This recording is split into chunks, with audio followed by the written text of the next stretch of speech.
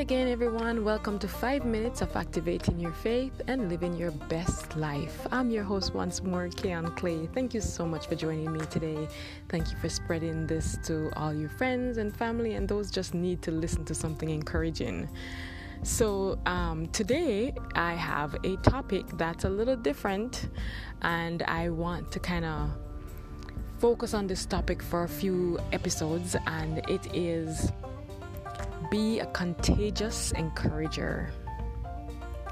I'll repeat that. Be a contagious encourager. I got that idea from just reading the epistles. Paul wrote a bunch of letters to the different churches, and he might tell them what they're doing wrong during these times, but he focuses on encouraging them. And that is just if you have a minute to just sit down and listen to the different letters and the letters that Paul wrote to these churches, Paul was driven. And I talk about Paul a lot because, it's funny how we'll say somebody may be a pastor's kid, but might eventually just abandon the church because they felt overwhelmed all those years being in the church. And then you will have others who all their life they've been out there in the world and they were searching for something worthy to fight for, and they finally found salvation and their life changed, and they rededicate every breath to just talk about the goodness of God and the grace of God and the mercies of God. And that's what Paul is to me. Paul, he's done it all. He's been there, done that, killed, did this, everything. And he just realized, wow, everything I was doing was wrong. It was backwards. And now it's not like just somebody told Paul about Christianity. Paul had to find this out by when Jesus met him on the road of Damascus, and it changed Paul's life. He knew it was a God that was before him. He says, my Lord.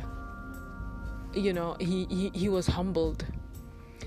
Not all of us are going to get the opportunity to meet the Lord or accept the Lord the way Paul's experience was, where the Lord came directly and just spoke to him. Paul, why are you Saul at the time, before his name was changed to Paul, why are you persecuting me? And then he's like pretty much saying, but I didn't know, and with humility, and he really was passionate and he really didn't know. But when he discovered that Jesus is Lord, it doesn't matter what misery he had to go through, what persecution came his way, he was dedicated and he was on fire. He wanted to put every ounce of his soul, heart, every ounce of his time, his energy into just preaching the word of God and sharing the goodness of God with all. He was the one going against Christians and saying that Jesus is not the Messiah, pretty much. But when Jesus met him and said, I am Jesus, the one you persecuted, that changed Paul's life. And for that reason, he dedicated his entire life to telling everyone, pretty much, I was wrong about this Jesus not being the Messiah. He met me on the road of Damascus and he is the Messiah. I'm not just telling you so, I'm telling you this is real. I experienced it. He spoke to me. We have to get to that point of being encouragers to others, and not in the word of God, yes, but just in life. Do you know how many people you see that wears a smile on their faces and going through a hard time, and no one saying something positive, sharing life and light with them?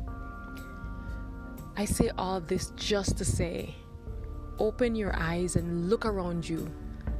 Everything, there's something into everyone that you can compliment. There's something about each person you're around that you can use to encourage them or motivate them to the next level. Take the opportunity today to take a step back and look at the people around you and motivate them, encourage them in Christ Jesus. Don't let someone walk away from you and commit suicide or do something crazy because you didn't share goodness. you didn't have compassion or have mercy on them. Whether it's by giving them something they're lacking or just loving on them, we all need to be loved on. We all need to feel accepted.